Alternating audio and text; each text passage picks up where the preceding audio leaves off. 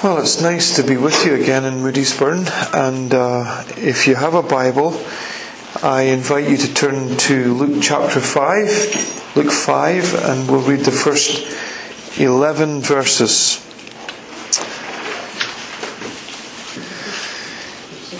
Luke 5 verses 1 to 11. On one occasion, while the crowd was pressing in on him to hear the word of God, he was standing by the lake of Gennesaret, and he saw two boats by the lake, but the fishermen had gone out of them and were washing their nets.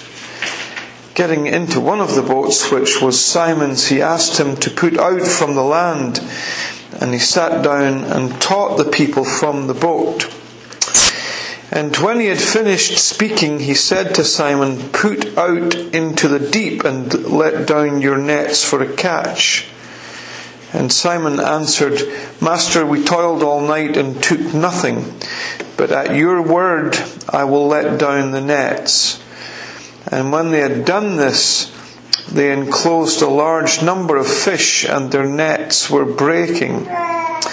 They signaled to their partners in the other boat to come and help them, and they came and filled both boats so that they began to sink. But when Simon Peter saw it, he fell down at Jesus' knees, saying, "Depart from me, for I am a sinful man, O Lord."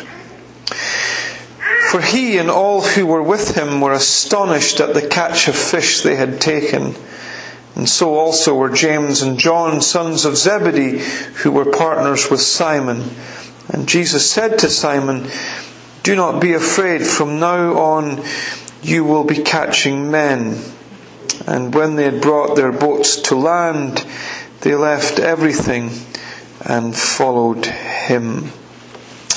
Just a prayer together. Father, we ask that in the stillness of these next few moments, as we think about your word and what it means for us, and as we think a little bit about the challenge of it and how it relates to our lives in the 21st century, we pray that you will minister to us in the way that only you can. And we ask this humbly in Jesus' name. Amen. Well, the last time I was here, I committed myself to speak on the life of Peter for a few visits at least. I kind of promised that any time I came, I would speak on the life of Peter. So, last time that I was here, we looked at how he met Jesus. We thought a little bit about how his brother Andrew brought him to Jesus, and that was a great story, wasn't it? Thinking a little bit about having a family member that cares enough about you to bring you to Jesus. And if you've got a family member like that who has dragged you to church this morning, you don't know what a treasure you have, because you've got someone who cares deeply about your soul and cares deeply about you as a person and wants you to meet the Jesus that they have met. And Peter had that in his brother Andrew. Actually, what is even greater than having someone to drag you to church is to be that person in your family who cares deeply about others and wants to somehow, and at some point, patiently, prayerfully, wants to introduce you or introduce your family to Jesus. I think that's a great thing, and I hope that you're like that in your family. You remember when Peter, actually, or Simon as he was called then, came to Jesus, Jesus, we're told, just looked at him and said to him, "You are Simon, son of Jonah," or Jonas, "but you will be called Cephas," or Peter.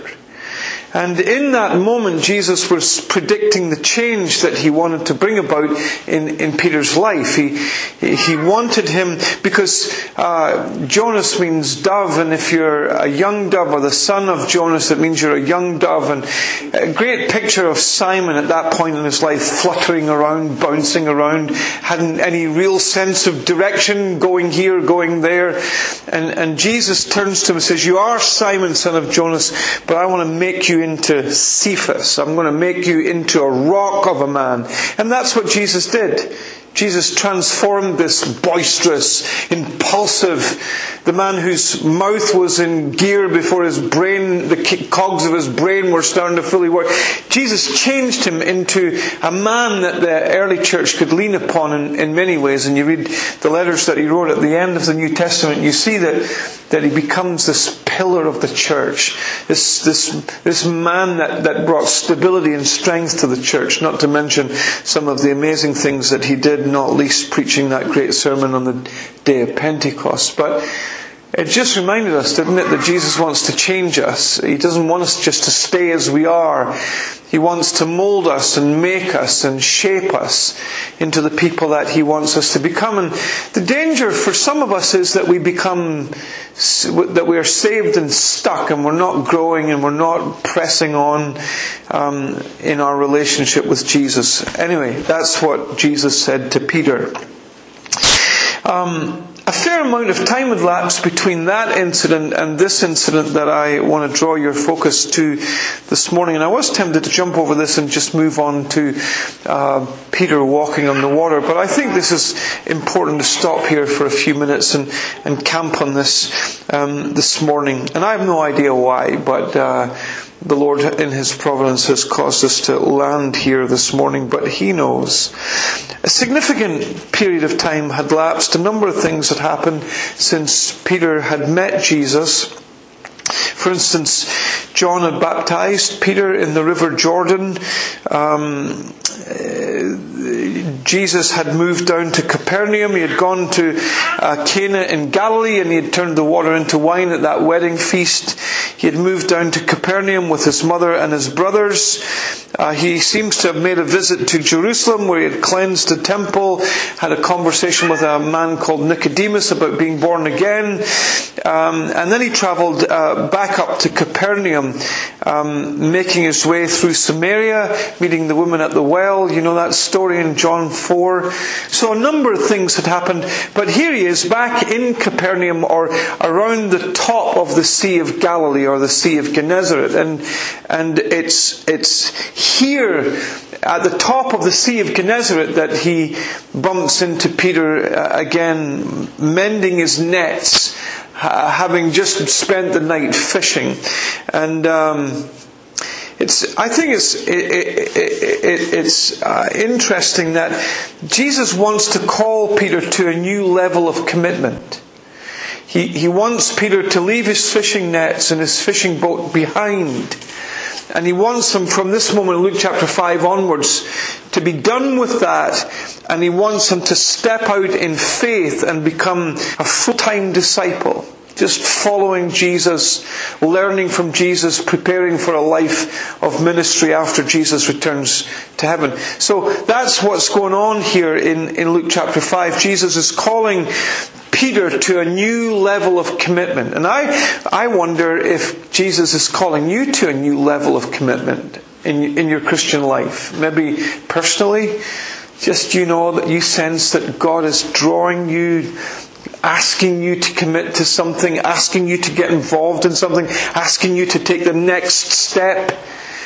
Maybe, just maybe, He even wants you to think about leaving your fishing boat and fishing nets and stepping out on an adventure of faith with Him, the adventure of service. I have no idea what God is doing in your lives, but you know what God is saying to you. And I'm pretty sure of this: God is calling all of us to the next level of commitment, whatever that might involve for each of us as individuals. There's no doubt that He is calling us to take the next step, and that's what's happening here. Well, I want to try and break this little section down into three areas that we'll just spend a few minutes on. I want you first of all to think about the boat that became a pulpit. Then I want you to think about the nets that were filled with fish. And then thirdly, I want you to think with me about the fisherman that quit his job. So those are the three areas. The boat that became a pulpit, the net that was filled with fish, and the fisherman that quit his job. So, first of all, the boat that became a pulpit. A couple of things about that. First of all, just the scene and the setting and the whole pulpit thing itself. Peter and his brother Andrew, along with James and John, had been fishing all night, and it appears at least that Peter and Andrew, although they had been fishing all night, they had caught nothing, and now they're on the shore washing their nets. They must have been fairly tired and weary.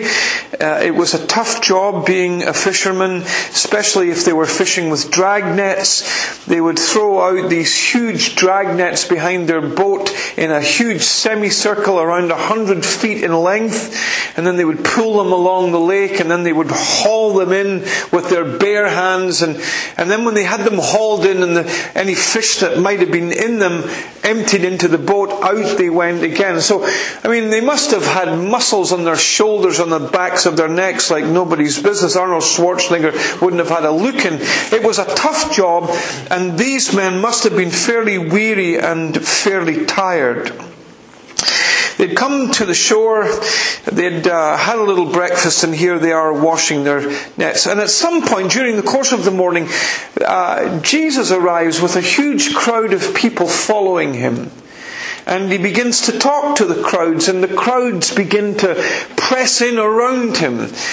So much so that he has to get into one of these little boats, and he has to push out from the shore. And it's so interesting that he gets into Peter's boat, not James and John's boat, but he gets into Peter's boat, and he pushes out from the shore, and he begins to speak to the crowd. And of course it was brilliant, because the water would carry his voice, no PA system required, and nobody crushing in on him, so he could speak freely to everyone that was standing on the shoreline. Just absolutely a brilliant strategy. But I wonder, as I look at this incident, if there was a little bit more to it from Peter's perspective. Because I wonder if Peter was full of a sense of inadequacy. He strikes me as the kind of person that would have been feeling very inadequate. I don't think that he dreamed that he could ever become one of Jesus' 12 disciples. One of Jesus' envoys, the envoy of this a representative of this great teacher. I mean, he'd never been to rabbinical school. He'd never studied with the rabbis. He hadn't sat at the feet of Gamaliel like the Apostle Paul. He was just an ordinary fisherman. And I wonder if Jesus is making this statement to Peter. Peter, I can use your fishing boat. Did you know that, Peter? I can use something so ordinary as a fishing boat to serve my purposes. I can use all kinds of things, Peter. And he will go on to demonstrate that. I can use Matthew's pen, the tax collector, who's good at recording facts. I'll use him one day to write a gospel. I can use a man's colt to fulfill Old Testament messianic promises as I ride into Jerusalem on the back of a borrowed donkey. I can use a man's room to commemorate the Passover and institute the Lord's Supper. I can use another man's tomb. I'll not need it for long, just a couple of days, and he can have it back again. But I can use all kinds of things, and I can use your boat, Peter. And not only can I use your ordinary fishing boat to serve my purposes, Peter, maybe I can use you too. Maybe I can use you too in ways that you never thought possible. And I know that you feel that you're just ordinary. I know that you feel that you're just a fisherman. But Peter, I can use you as a fisherman in ways that you never thought possible. Jesus can use us in everything that we have to serve His purposes. That's the truth. Like you're looking at the most unsuspecting person to be involved in Christian work in the world. There are a billion people who are way up the queue before me to be involved in this kind of work. And I can tell you, if Jesus can use someone like me, He can use you in this community, but maybe even further afield than this community. Jesus can use you. And there's a work for Jesus that only you can do. There's a work for Jesus that only Peter can do. And there's a work for Jesus that only you can do. The second thing is not just the pulpit. I think He's inching towards showing Peter, I can use your boat. Actually, I can use you, Peter. The second thing that I want you to think about is the preacher, as we think about this boat that becomes a pulpit. A little bit about the preacher. We're not really told what Jesus said in this chapter. We're not really told what his message is. But it's interesting, in Matthew's record of this event, just right before it, in Matthew chapter 4, I think it's verse 17, he tells us that Jesus began to preach, "Repent, for the kingdom of heaven is at hand." Repent, for the kingdom of heaven is at hand. And of course Matthew uses kingdom instead of God. In the other gospel accounts it would be repent, for the kingdom of God is at hand. But Matthew is a Jew and he's writing for Jews and doesn't like using the word God, and so he uses the word kingdom. And then it goes on to tell us that Jesus went to the seaside and got into the boat and preached to the crowds. So that gives us a little window, doesn't it, into what Jesus was preaching. His message was basically, repent. Because the kingdom of God is at hand. Repent. Turn away from the wrong stuff that you're doing. Turn away from that and surrender to God's kingship. And people make all kinds of mysterious statements about the kingdom. It's very simple. God is a great king. And He wants you to surrender to His lordship and His kingship in your life. And He wants you to crown Him king of your life. And He wants you to become one of the kingdom of heaven's citizens, where you're marching to the beat of a different drum and you're serving a different king, and your life is governed by different laws, the laws of the king. That's what the kingdom's all about. It's about God building a kingdom where hearts surrender to Him. So His kingdom exists here in Moodiesburn. Wherever people surrender to His kingship, His kingdom exists, and you can't see it often, but it exists because wherever people, it's not a physical, it's not a spatial thing, it's a spiritual thing. Wherever people in their hearts have come to make God their king, then His kingdom exists there. And Jesus is preaching to the crowds, and he's telling them that they need to make God their king, and they need to surrender to His kingship. And I mean, if you follow on in Matthew's account of this, you come to the Sermon on the Mount. That's the next chapter, Matthew 5, 6 and 7. That gives you a little flavour of the teaching and preaching of Jesus. Blessed are the poor in spirit. Blessed are those who are broken. Blessed are those who mourn. Blessed are those who are sorry about the fact that they're broken. And blessed are those who are meek, who know that they've got nothing to be proud about, who are not bombastic and arrogant, who know that they're absolutely nothing. Blessed are the meek. Blessed are those who hunger and thirst for righteousness. Blessed are the people that long to be different, who long to be changed. That's the kind of stuff that Jesus was preaching on the boat as He preached to the crowds on Peter's boat. Now, I just want you to think about this for a few minutes, if you will. I think Peter, as he sits and listens to the preaching of Jesus, he must have realized, man, this is some message.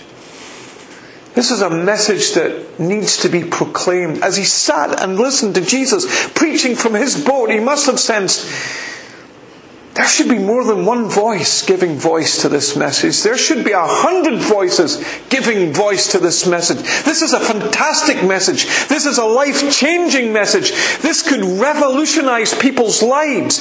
We should have more people giving voice to this message. I think Jesus is building up to the point where He's going to say, yeah, and you are the man that needs to give voice to this message. So come and follow me. The preacher. And I just want to say to you that this is a great message. The gospel. That God can forgive people who are estranged from Him, and can welcome them into His family, and they can enjoy a relationship with Him, and that they don't have to spend their entire lives cut off from God. They can know God in a personal way. Enjoy a relationship with Him. That's a great message. That Jesus, at great cost to Himself, has made a way back to God. And it deserves to be proclaimed in Moodiesburn and throughout Scotland. I was at a conference yesterday in Charlotte Chapel, and they were just making the point that 98% of the people living in Edinburgh are not Christians. 98% of the people living in Edinburgh are not Christians. They reckon somewhere in the region of 1% of the people that live in Scotland are now attending an evangelical church. That's grim. 99% of the Scottish population are without God and without hope. We have a great message, but we need people to give voice to the message. And you have a part to play in that. I don't know what part it is. Maybe it is leaving your fishing boat and fishing nets and stepping out full time to give voice to this message. But maybe it's not. Maybe it's just to be involved in the work of this church as it tries to reach out to the people living all around here that don't know God and are without hope. But somehow we need to give voice to this great, great message. The second thing is the net that was filled with fish. So Jesus is preaching from Peter's boat, and then secondly then the net that was filled with fish. A couple of things. First of all, the request. When you sit down and think about the request that Jesus makes to Peter, when he had finished speaking to the crowd, he turned to Peter and said, "Push out into the deep water and let down your nets for a catch." Now, when you think about that request, it's not nearly as straightforward as you might think. Because Jesus is asking a man who'd been fishing all night to reload his 1,000-pound fishing net back into his boat, push out into the waters, deeper waters, and throw it out again. Now, it's morning time, the sun is at its strongest. You don't fish by the shoreline when the sun is at its strongest. You fish in the darkness, in the deep, deep waters in the middle of the lake. And they'd been trying that all night and had caught nothing. Added to that is the fact that the person who is asking Peter to do this is not a fisherman. The person who is asking Peter to do this is a carpenter turned preacher. I mean, Jesus may be an incredible person. He may be able to preach great sermons. He may be able to perform miracles. But when it comes to fishing, Peter is the expert. I mean, he's been a fisherman all his days. He knows everything about fishing. And a carpenter turned rabbi is now telling him how to fish. Peter must have felt, and you sense it in his response, don't you? "Master, I've been fishing all night and caught nothing, but because you ask, I'm going to do this. Because you have asked me, I will do it." You sense a little bit of resistance, don't you? You sense, are you sure you know what you're talking about? Isn't this going to make a bit of a fool of you and of me? And wouldn't we be better just to leave this and say thank you for the use of the boat and let's move on? But he does exactly what Jesus asks him to do, even though it makes no sense to him whatsoever. He does exactly what Jesus asks him to do. We're not good at that. Doing the things that Jesus asks us to do. We want to do our thing, and we want to do our thing our way. And some of us are here and we know in our hearts that Jesus is asking us to do something. And we fool around with it and we play around with it, and we need to just get on with what it is that Jesus wants us to do. I often tell the story of a young man. I read of his advertisement in the newspaper. He was looking for work, and this was how the advertisement went. "Young man looks seeking work, will go anywhere, will do anything." And that's the kind of advertisement we should give to God. We'll go anywhere, we'll do anything for you. It's like Alexander the Great. He arrived at the at the walls of a great city, and the king, looking out over the walls, said, "Why should we surrender to you?" And Alexander snapped his fingers, and some of his men began to march straight to a steep cliff and straight over, plummeting to their death. And Alexander looked up at the king and said, "That's why you should surrender to me. There is nothing these men will not do for me." And there is a sense in which we ought to be like that for Jesus. "Lord, this makes no sense to me. I'm the expert fisherman. This is complete nonsense to me. Fishing in the morning by the shore in the bright sun. But because you've asked me, I'm going to do it. If this is what you want me to do, I will do it." And off we go and do it. The second thing about the request is the result. The result is just staggering. 2 boats, 7.5 feet wide, 27 feet long, both filled to the gunwales with fish. somewhere in the region of 3 tons of fish in each little fishing boat. Incredible result. And Peter must have felt somewhat rebuked. I think 2 things about that. I think it gives Peter a greater appreciation of Christ. He turns to Jesus, says, "Depart from me, I'm a sinful man. Depart from me, Lord," he says. And he uses the word Lord. And it's interesting that in the Greek New Testament, the word Lord sometimes is used for important people. Sometimes it's used of Roman officials. But for the most part in the New Testament, it's actually a title that is given to God. And you just get a sense that Peter in this incident has this deep awareness that he's in the presence, not just of an ordinary man, but he's in the presence of Christ, who is the second member of the Trinity. He somehow senses that this is a little bit different, and it gives him a greater appreciation for Jesus. He needs that. He needs to know who Jesus is. He is never going to be driven to tell other people about Jesus unless he is convinced himself that Jesus is a great, great treasure worth discovering. If you don't believe that, if that's not rooted into your DNA, you will never be driven to tell other people about Jesus.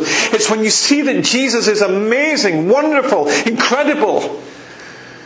And it's then that you're driven to tell other people about this person that you've discovered, that you've met, that's revolutionized your life. It gives him a greater appreciation of Jesus, and it gives him a lower estimation of himself, because he says to Jesus, "Depart from me, Lord, because I'm a sinful, sinful man." He senses that he is in the presence of God, and as he senses he's in the presence of God, it gives him an awareness, an acute awareness of his own weakness and his own sinfulness and his own brokenness, and he says to the Lord, "Depart from me, because I'm a sinful man." Now, I'm going to say this to you. I think Peter is at his greatest at this moment. Because if he had gone off into ministry half-cocked, thinking he was the greatest thing that ever lived, he would have fallen flat on his spiritual face. It's only when we see our own weakness that we will cry out to Christ to experience his strength. Isn't that what 2 Corinthians is all about? Strength is made perfect in weakness. God's strength is made perfect in weakness. When we feel our own nothingness and our own uselessness, and Lord, I can't do this, that we actually get to a place where maybe God could use us.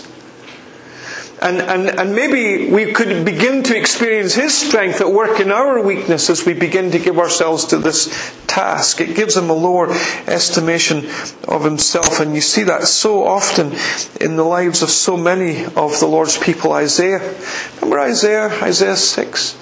"Woe is me, for I am undone." This is the moment that he's been thrust into prophetic ministry. And what's his cry? "I am sinful to the core." He sees his own nothingness. And I long for people that see how useless they are and see how much they are just a nothing, because it's then that God can begin to use them. Maybe you're here and that's a little bit of a challenge, because the excuse that you've been hiding behind is, "I'm nothing. How could I ever step out and work like that? I'm useless." You're the very kind of person God's looking for. Here's the last thing, and with this I'll be finished. The fisherman that quit his job.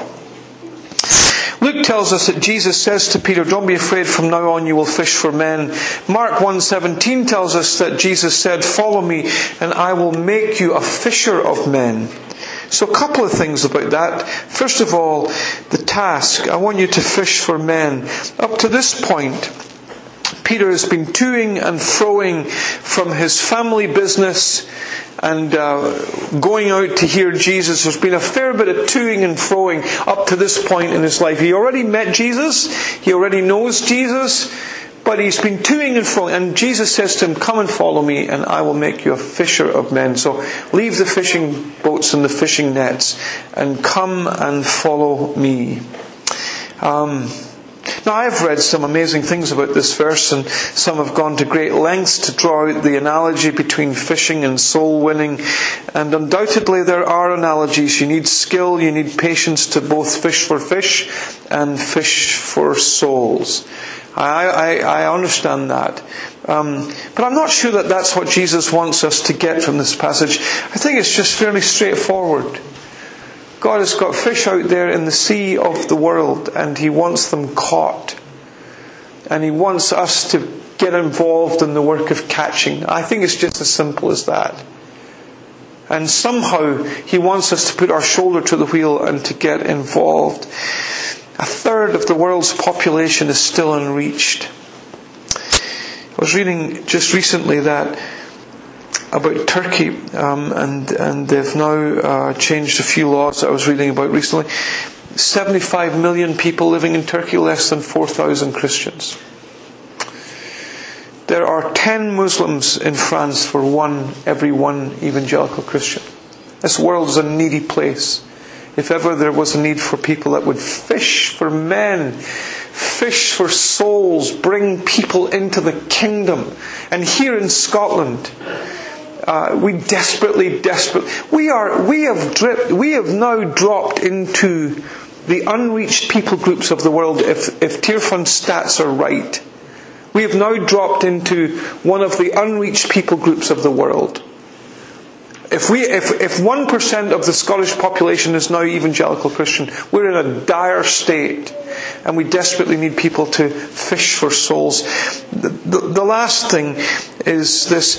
I remember reading Jim Elliot's journal, and in it he said, of course, called to reach the Auca Indians, and I forget the more recent name that they've been given, but on the banks of the Carreri River in Ecuador, he was speared to death. And he wrote in this journal, somewhere along the line, I think it was as a younger man, he says, people are waiting for the call, and what they actually need is a good kick. I thought it was just brilliant. People need a good kick into action. Anyway, let's look finally at the training that Jesus promised. Jesus says, I will make you fishers of men. I think that's important. He wasn't just going to kick them out into Christian work. They would spend the best part of 3 years with Him. At least 2 years they would spend with Him, following Him, watching Him, listening to Him. They would learn how to encapsulate the gospel as they listened to His sermons. They would learn how to communicate the gospel, how to verbalize the gospel as they watched Him, listened to Him, as they followed and travelled with Him. They would learn something about being gracious with people that are broken and wounded and hurt and destroyed and abused, as they watched Him sit beside the woman at the well who had had 5 husbands and now had a live-in lover, and whose life was full of broken dreams. And as they watched Jesus sit and talk to her as if she really mattered to Him, they would learn something about the importance of grace in ministry. They would learn so much from Jesus. They would learn from His prayerfulness as He spends the whole night praying before big decisions. They would learn that prayer is a vital part of the work. Jesus says, come and follow me and I'll make you into a fisher of men. And training is important, isn't it?